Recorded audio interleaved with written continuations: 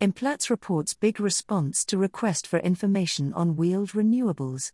Platinum Group metals mining and marketing company Impala Platinum, Implats, has had a good response to its request for information, RFI, for electricity through wheeling from renewable energy sources to its South African operations.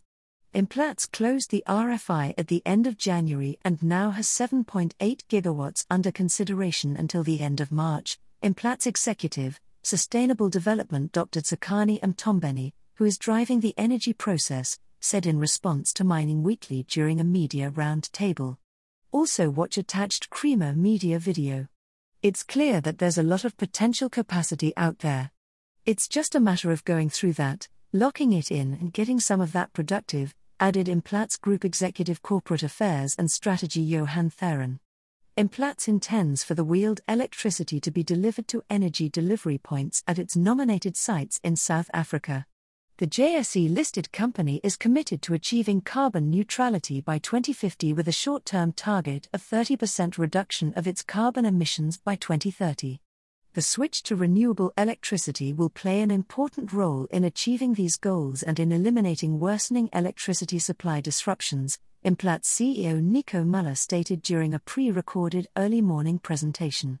All our Southern African operations are progressing low-carbon alternative and renewable power projects, Muller added.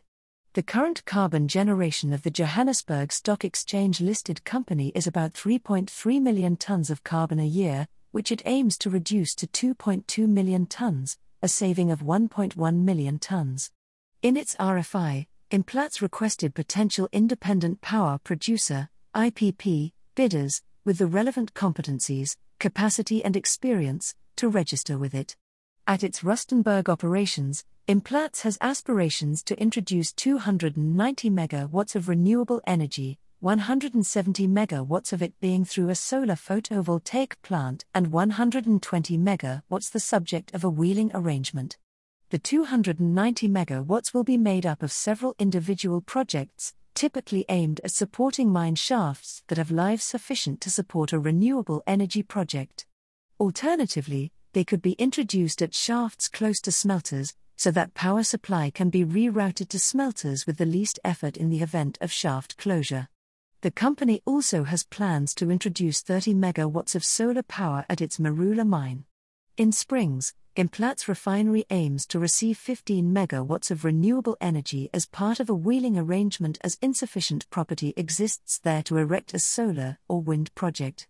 Through the RFI, Implats required bidders to include the anticipated IPP project structure diagram showing ownership of the project company and key experience related to executing similar projects. Other critical information required by Implats involved developmental readiness of bidders' proposed IPP facilities, taking in site availability, proposed renewable energy technology and grid connection confirmation and the status of different site studies, licensing and permits.